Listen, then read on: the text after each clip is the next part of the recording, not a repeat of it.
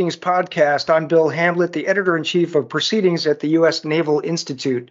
Today is Monday, February 26th, and today's episode is brought to you by Booz Allen. Accelerate today's missions with tomorrow's technologies. As the leader in providing AI solutions to the federal government and one of the world's largest cybersecurity providers, Booz Allen advances game-changing capabilities rapidly, ethically, and securely. Learn more at boozallen.com/defense. A couple of public service announcements. Since our last episode, we were in San Diego for our annual West Conference, the 13th through the 15th of February. It was a huge success. It was the biggest West ever with nearly 10,000 attendees and a record number of exhibitors. The Secretary of the Navy, the CNO, Pacific Fleet Commander, Deputy Coast Guard Commandant for Operations, and the Assistant Commandant of the Marine Corps all spoke. If you missed the event live, you can watch all the keynote speakers and the panel discussions on the Naval Institute YouTube channel. Now let's get to our guests.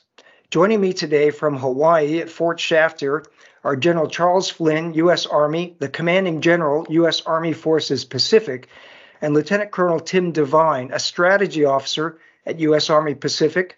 They are the authors of one of the American Sea Power Project articles in the February issue of Proceedings. It's titled, "To Upgun Sea Power in the Indo-Pacific, You Need an Army." If you have the print issue of Proceedings, it starts on pages 38 and 39. General Flynn, Colonel Devine, welcome to the show. Thank you, Bill. Appreciate you having us today. Yeah, thank you, Bill. Glad to join you. I think you guys are our first ever Army officers on the show. Well, that's good. Well, hopefully we won't be the last. So we need to keep this conversation going. It's really important to the Joint Force, and we're honored to be here today to be able to go over some material and explain a little bit more, go into a little bit more depth about the article. And I'll note for our listeners that, sir, you're a graduate of the Naval War College at Newport, so kind of an honorary Navy guy, at least to some extent. I am. I'm a native of Newport. Spent a lot of time at the naval base there. As you mentioned, went to the War College. My father was actually drafted in the Second World War right out of De La Salle Academy in Newport. My mother's a Rogers High School graduate. I'm one of nine, and my mother actually, her brother Frank, served in the Navy for 26 years, and actually was a sub commander, but fought out in the Pacific in the Second World War because he was supposed to be in the class of 41, but of course they all graduated in December of 40. So proud Army Navy competitive stance there between across my family. Yes, sir. That's fantastic. So I want to just start off with your article starts with a quote from two authors, Naval Institute Press authors and also Proceedings authors, Toshi Yashihara and Jim Holmes. You quote from their Naval Institute Press book, Red Star Over the Pacific. And the quote is this: "Sea power is about more than fleets. Indeed, it is about more than navies." And you go on to write, quote, "Today, as before, the Army has much to offer in terms of capability and capacity." So, General, let's start there. At a very high level, describe some of the sea power capabilities of the U.S. Army today. Well, I guess, Bill, what I'd say is that the interdependencies of the joint force are so vital to our ability to be successful that we have to operate together at every echelon and with every capability that exists. So I often say that land power is joint power because we demonstrate through land power the interdependencies in what I'd say all five domains, but also the human domain, which is so vital out here to understanding the region through the eyes of the people. And the eyes of those people, like I say often, humans have this unique tendency to live on land. And so land forces provide a fingertip feel of actually what's happening in the theater. Land power also, from a historical context, it provides staying power. We provided that staying power out here in the Second World War and other wars to be able to create operational endurance. How are we doing that today? We're building joint interior lines as outlined in the article. Those interior lines have 4 foundational aspects. That's command and control. That's collection to see and sense and understand what's actually happening. That's protection from mobility, counter mobility, survivability, to integrated air and missile defense, to medical protection, and then sustainment, the backbone that's going to be required for logistics out here. There's a lot that has changed in the Indo-Pacific, but the geometry of this geography has not changed. And so those foundational capabilities are what the Army provides at scale and at echelon for the joint force. And this is depicted through all the Army support to other services and the executive agent authorities that we have within the Department of Defense, which the sum total of that in the Army is greater than all the other services put together. So that's that staying power that the Army provides to the joint force over our history here and even today. Tim, anything? Yeah, sir. I mean, you've mentioned the history bit a couple times. So, personally, I find the history of the United States Army in this part of the world incredibly fascinating. And albeit it's not as well known as perhaps the Navy or the Marine Corps' history in the Indo-Pacific.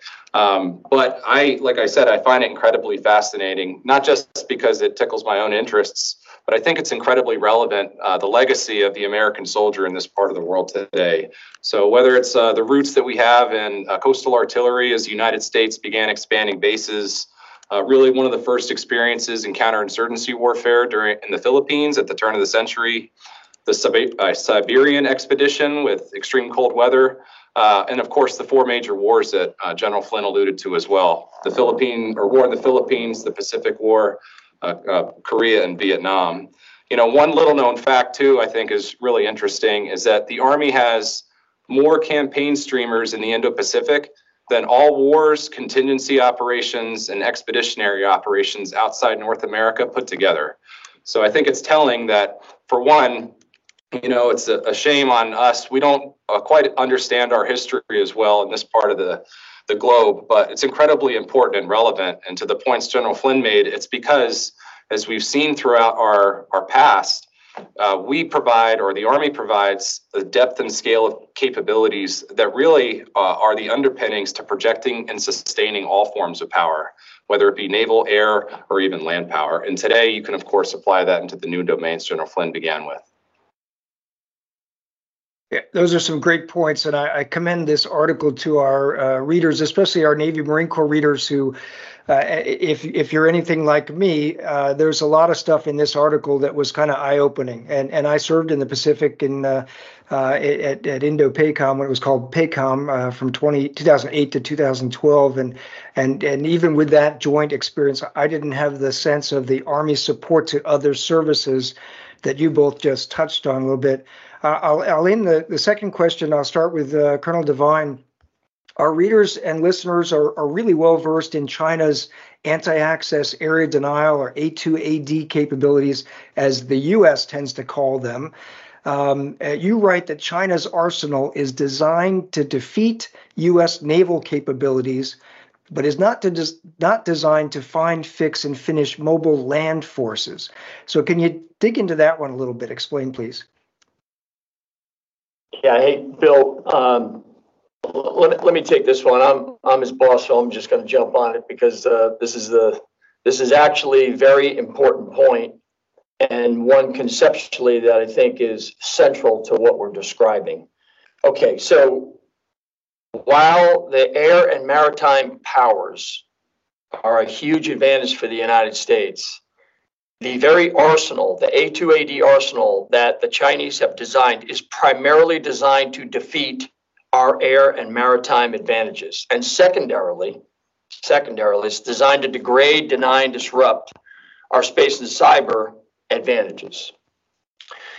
However, it is not designed to find, fix, and finish distributed, mobile, lethal, non-lethal, fixed, semi-fixed, mesh networked, distributed, reloadable land forces. And when I say land forces and land power, I'm talking about the Army, I'm talking about the Marine Corps, I'm talking about special operations forces, and I'm talking about the sizable land forces that exist out here in the region.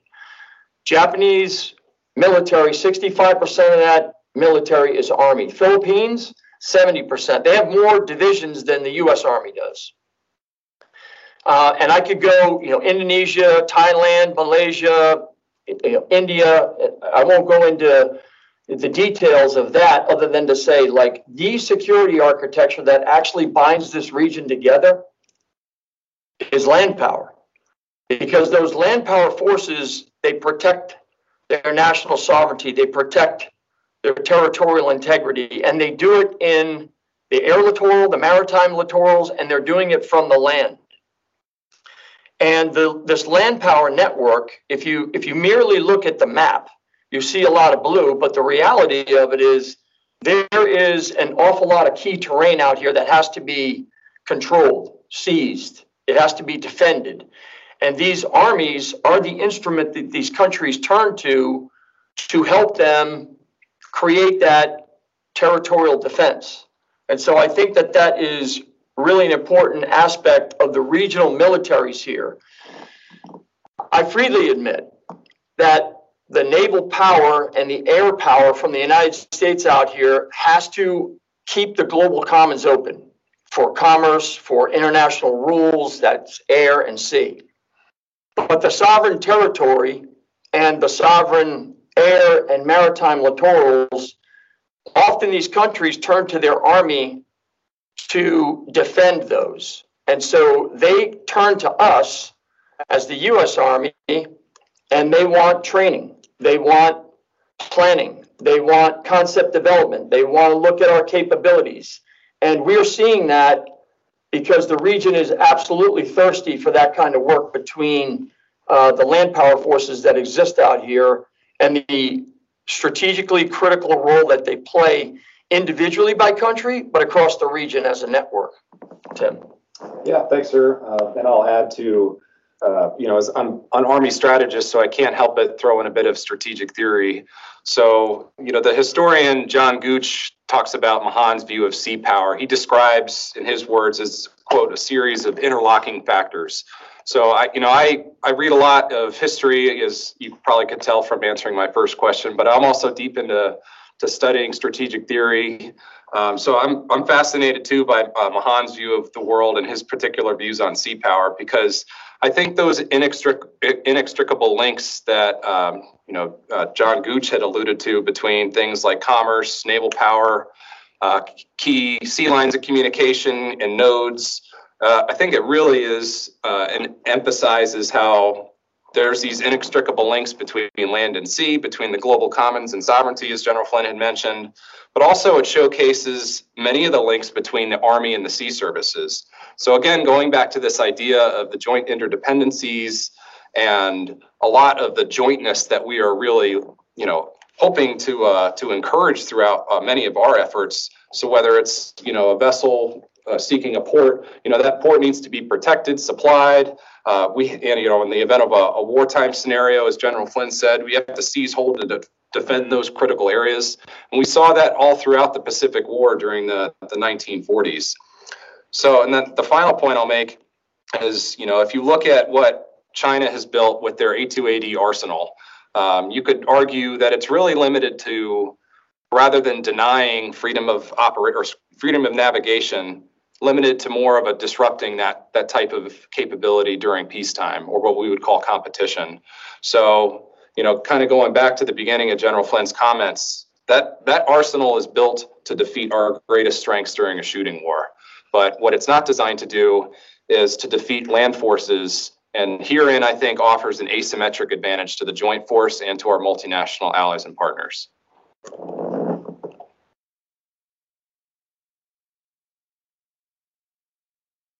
Thank you, sir.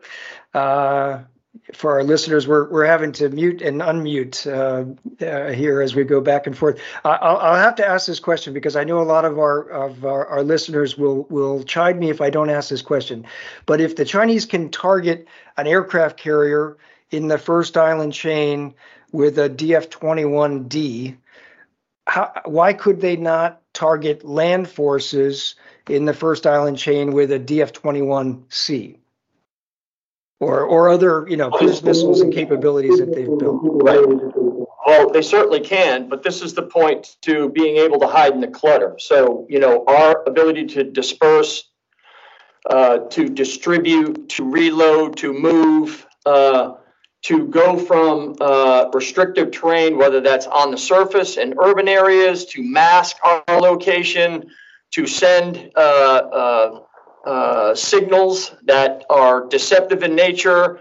Oh, by the way, going underground really helps because that's a way of being able to protect us. So my point is that we're creating a dilemma, again, amidst the clutter that is very, very difficult for those assets to target us and then to actually fix us, find and fix us. And so that is my point where the sea forces, other than the subsurface forces, they are on the terrestrial of the Earth's surface. They can be seen and they're pinging, so to speak, in the air and at sea.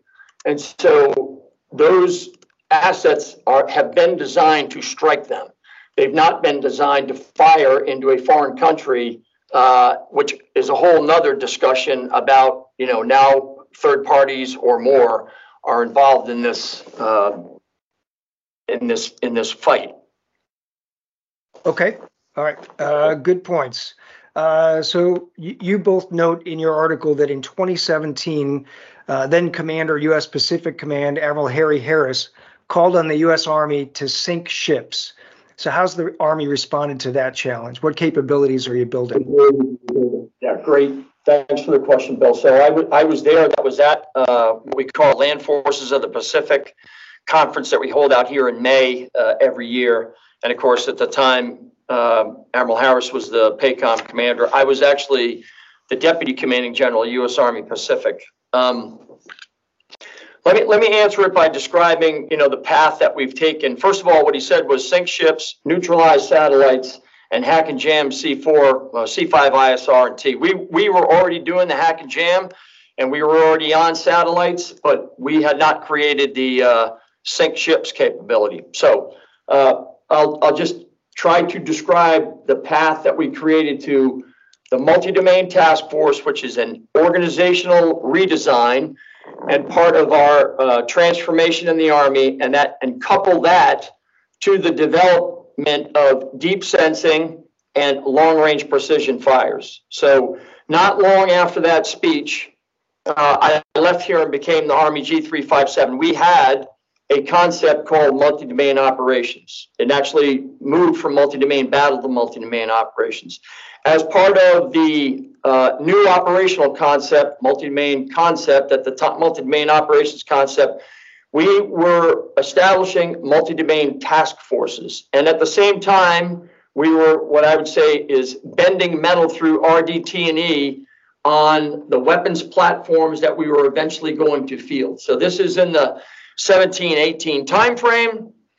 Around the 1920 period, then Secretary McCarthy, we put an experimental TO&E together of a unit at Joint Base Lewis McChord called the First Multi-Domain Task Force. Today, we have 3 in the Army. So there's one at Joint Base Lewis McChord, part of First Corps and assigned to U.S. IndoPacific. There's the 3rd MDTF here in Hawaii, and then we have a 2nd MDTF that's in operation over in Europe. But I think what's really important here is that the organizational design had come from concept development and experimentation starting really back in the 2012 timeframe. That organization evolved into what is today the multi-domain task force. That multi-domain task force was a organizational experiment that was out in front of, as I said, the bent metal experiments of the deep sensing and then the long-range precision fires. Then I'm going to jump ahead to where we are today.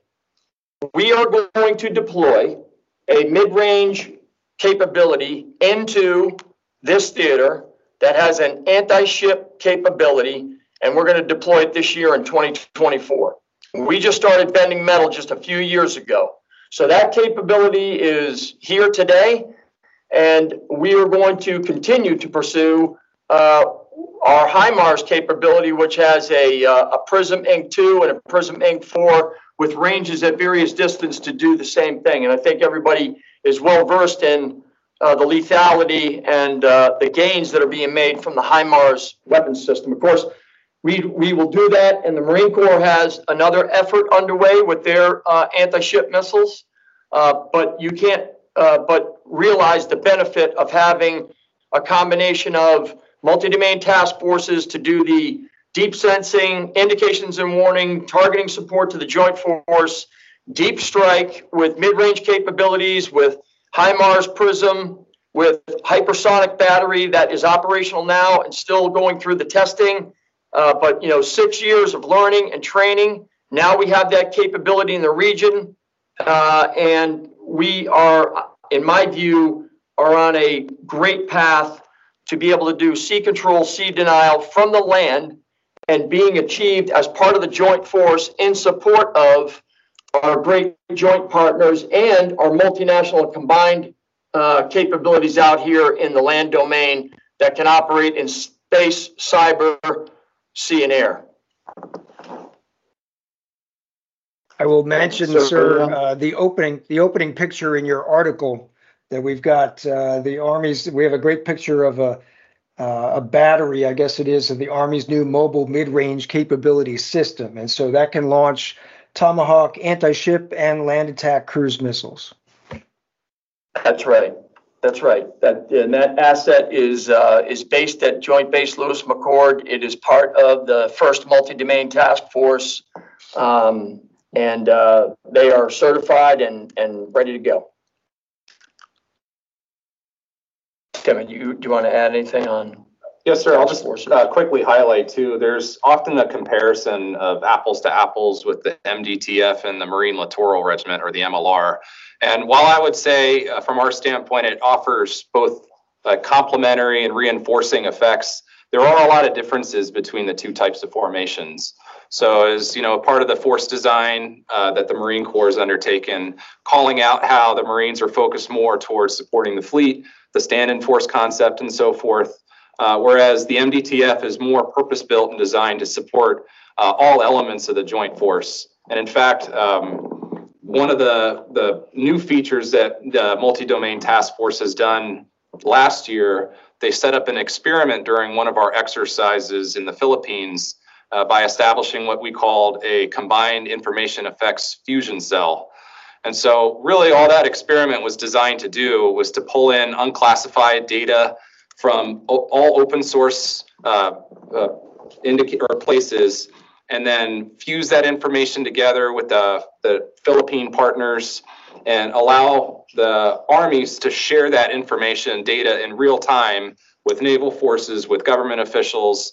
And so I think it's telling just one way that the Army is kind of practicing its putting into practice rather multi-domain operations. So whereas before the Army was largely focused in traditional land operations, the non-contiguous geography of this environment really demands the Army look into all the different domains to understand how it can contribute to the greater effort, if you will. Those are really good points. And you make a lot of specific and implicit points, both here on the program, but also in your article about the joint nature of deterring or defeating what we call a Chinese joint island landing campaign. Talk a little bit more about how the Army is integrating with the Navy, the Marine Corps, and the Air Force within the new joint warfighting concept. So that JWC, the joint warfighting concept, was mentioned by some of our speakers out at our West conference 2 weeks ago. Can you talk about maybe what's going well and what are some of the big challenges there?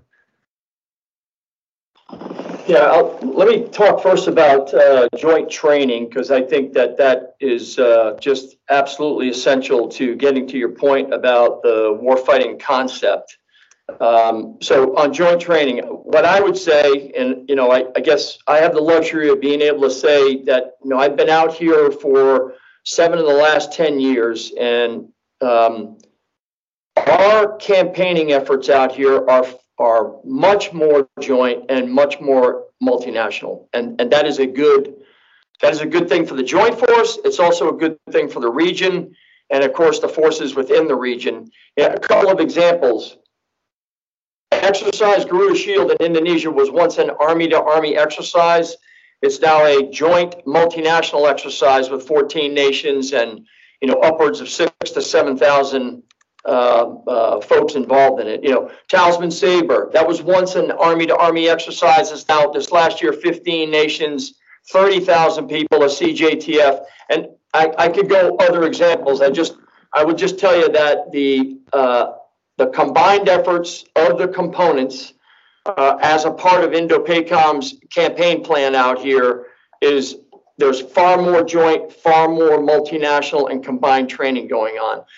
I'll make one other aspect, one other plug here. So the Army has created the first combat training center outside of Europe and the continental United States in 50 years. We have it here with a Hawaii campus and an Alaska campus. Tim and I were just in Alaska in high altitude, extreme cold weather, mountainous conditions, which look a lot like the region.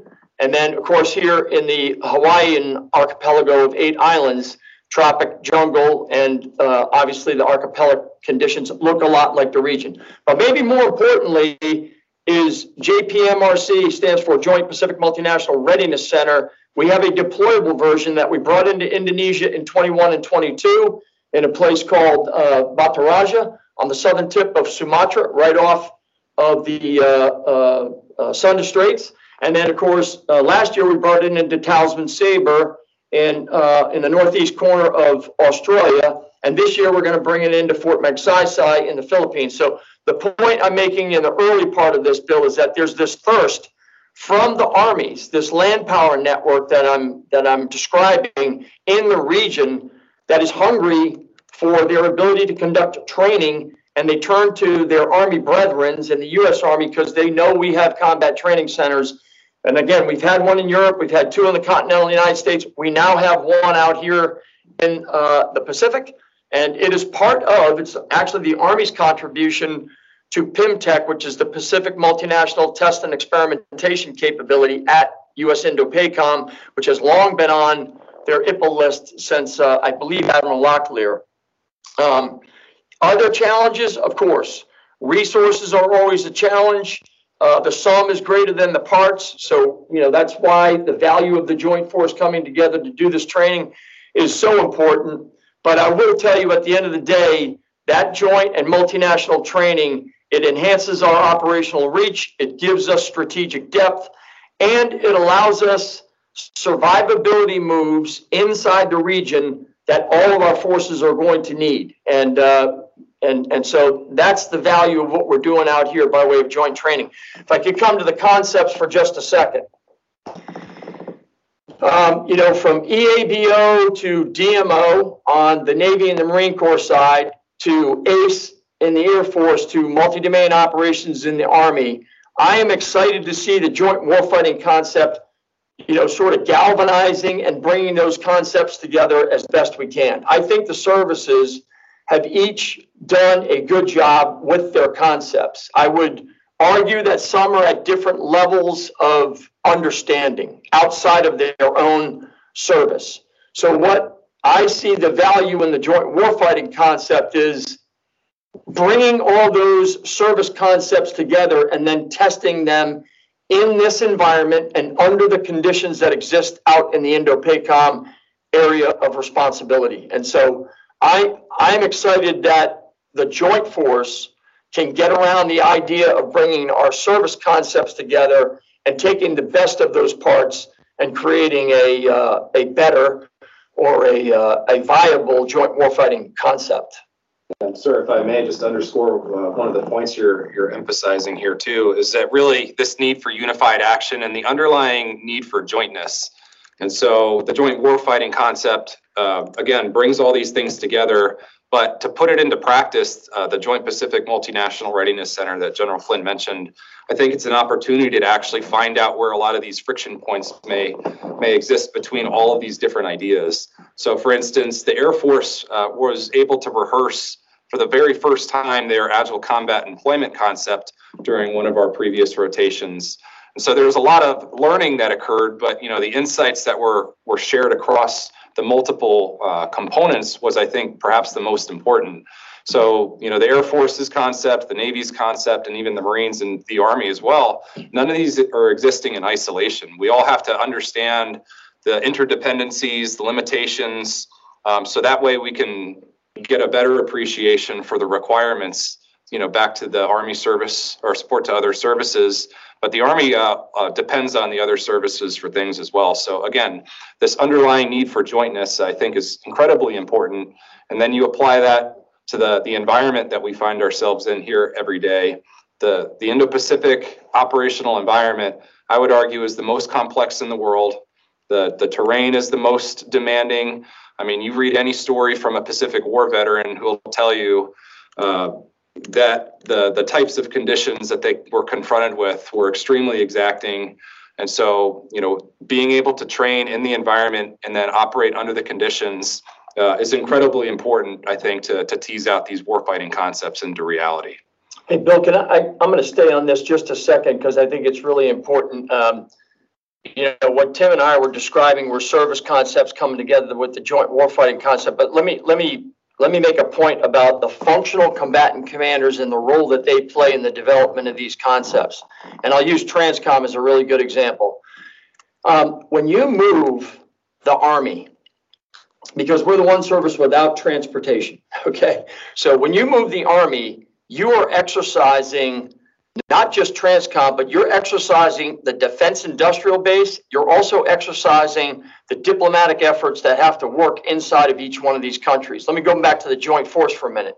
So you move the Army, you're going to activate Army Materiel Command, Air Mobility Command, SDDC, the Surface Distribution Command, Joint Munitions Command, Contracting Command. These are not insignificant muscles of the Department of Defense Functional Command under TRANSCOM. And so when you have to disaggregate forces and then reaggregate them in a foreign country, and then reaggregate them at airfields and ports, and then move them out to a tactical assembly area, whether that's a Patriot missile system, a hospital, engineers, or infantry and fires units, that is not easy. Again, back to the geography of this geometry. The geometry of this geography.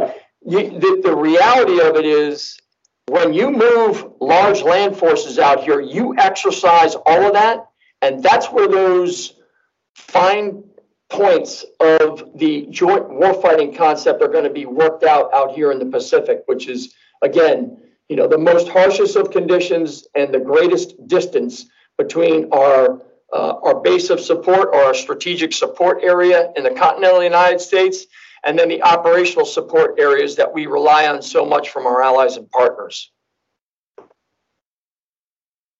I just got to add two things to the list of the mobility capabilities that you were mentioning there, sir. Military Sea Lift Command and Strategic Sea Lift, really key to all of that as well. Yeah, we're running a little bit short on time, so I just want to get to one of the other questions here at the end, and this echoed with some of our readers and listeners, because a couple of years ago we had a winning essay in our Marine Corps essay contest. It was titled, "What Does the Navy Want from the Marine Corps?" And in your essay, you wrote, quote, "The sea services should consider what they require now from the Army to reduce vulnerabilities in the event of transition from competition to crisis or conflict." So what are you hearing from your colleagues at PAC Fleet and Marine Forces Pacific? Well, so a couple things. I mean, I mentioned it earlier. I think that, there are these foundational capabilities that only the Army provides at echelon that give depth and operational reach and staying power to the joint force. Again, back to Army support to other services, and then the executive authorities, executive agencies that the Army provides to the joint force. Things like common user land transportation, common user logistics, land-based integrated air and missile defense, distribution operations, inland transportation, engineering, land-based communication, detainee operations. I could go on and on. The fact of the matter is the muscle of the joint force for operational endurance and staying power comes from the Army. And therefore, it's so important for the joint force to make sure that those are identified when we're training out in the region, exercising in the region, rehearsing in the region, and then also when we're doing planning and tabletop exercises and CPXs and war games. And oftentimes, these capabilities are going to be the things that trip us up if we don't think our way through them in the beginning and before a crisis or a conflict happens. I'll tell a story about like the 16-17 timeframe when I was out here. You know, there was a problem with Korea at the time, and we Army moved in about 150 days. We moved 90 days of ammunition to Japan and Korea, and then we put a THAAD battery into a golf course in Korea.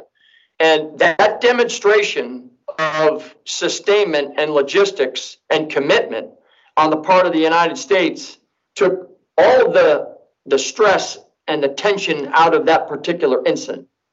So again, this is another, what I would call that is a flexible deterrent operation. That is a flexible response operation, because it is in fact demonstrating the commitment of the United States and the U.S. military into a situation that we were trying to diffuse. The last thing I'd say is, again, I'm back to kind of this land power network, because I think another asymmetrical advantage that we provide is persistent partnership. We're on the ground. As I mentioned, we get a fingertip feel of what's actually happening because we're traveling on the roads. We're out in the jungles. We're out in the communities. We're doing exercise-related construction. We're engaging with the people. We're engaging with local leaders. And of course, we're together with the various armies from the region on the ground for extended periods of time. We do that, with the invitation and with the consent of the countries that we're operating in. And that interoperability, that human, technical, and procedural interoperability that occurs is really a common language that we create on the ground with our allies and partners in the region. So that land power network that exists out here, Bill, is actually a great counterweight to the insidious, irresponsible, and incremental behavior that the Chinese have been on out in this region. And I think that advantage, that asymmetrical advantage that we generate from the regional armies and the land power network is so vital to the safety and security of the region.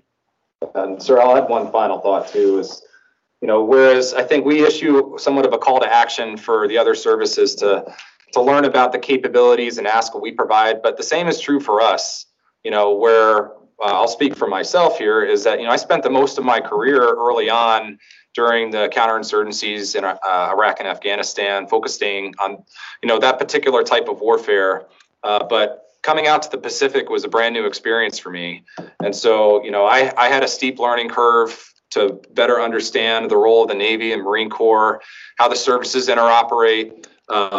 Even like I mentioned early on, the history of the Army in this theater, I was just blown away by how much of a contribution, 1.8 million soldiers during World War II, the third largest force ever constituted by the United States.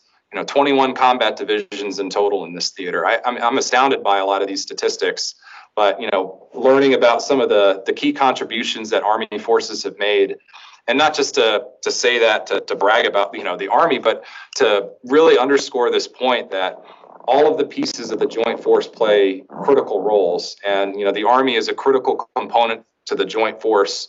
And so the onus is on us too, to be proactive. So it's a call to action for the Army as well to go out and seek and identify where we need to assist, how the Army's capabilities need to be brought to bear, and where we perhaps even need to change our ways of doing business to accommodate other services concepts, as an example we discussed earlier. Those are great points. We're about out of time, so I just want to give one last opportunity to fire any saved rounds. Well, Bill, first of all, thanks for allowing us an opportunity to share our thoughts on this. I'll kind of come back to this idea of the interdependencies of the joint force and the value of being able to tie all those together and the jointness that can be created by operating out here. I think that there's obviously a lot of work that we have in front of us, but the sense of urgency that the force has out here is noticed. It's noticed in the region, and it's noticed by our allies and partners. And so I guess I would summarize it by saying we have a lot of work ahead of us as a joint force and as a multinational enabled joint force, and that the value of the land power network out here is strong, and it gives the United States an asymmetrical advantage that we need to capitalize on. So thanks for the opportunity to spend a few moments with you and the team at Proceedings. All right. Well, sir, thank you very much. And my guests today have been Army General Charles Flynn and Lieutenant Colonel Tim Devine. Their article in the February Proceedings is titled "To Upgun Sea Power in the Indo-Pacific, You Need an Army." General Colonel, thanks for writing for Proceedings and for being on the show. Thank you very much, Bill. Appreciate it. Thanks, Bill. Appreciate you having us on. All right. And today's show is brought to you by Booz Allen. Accelerate today's missions with tomorrow's technologies. As the leader in providing AI solutions to the federal government and one of the world's largest cybersecurity providers, Booz Allen advances game-changing capabilities rapidly, ethically, and securely. Learn more at boozallen.com/defense. And until next episode, remember, victory begins at the Naval Institute.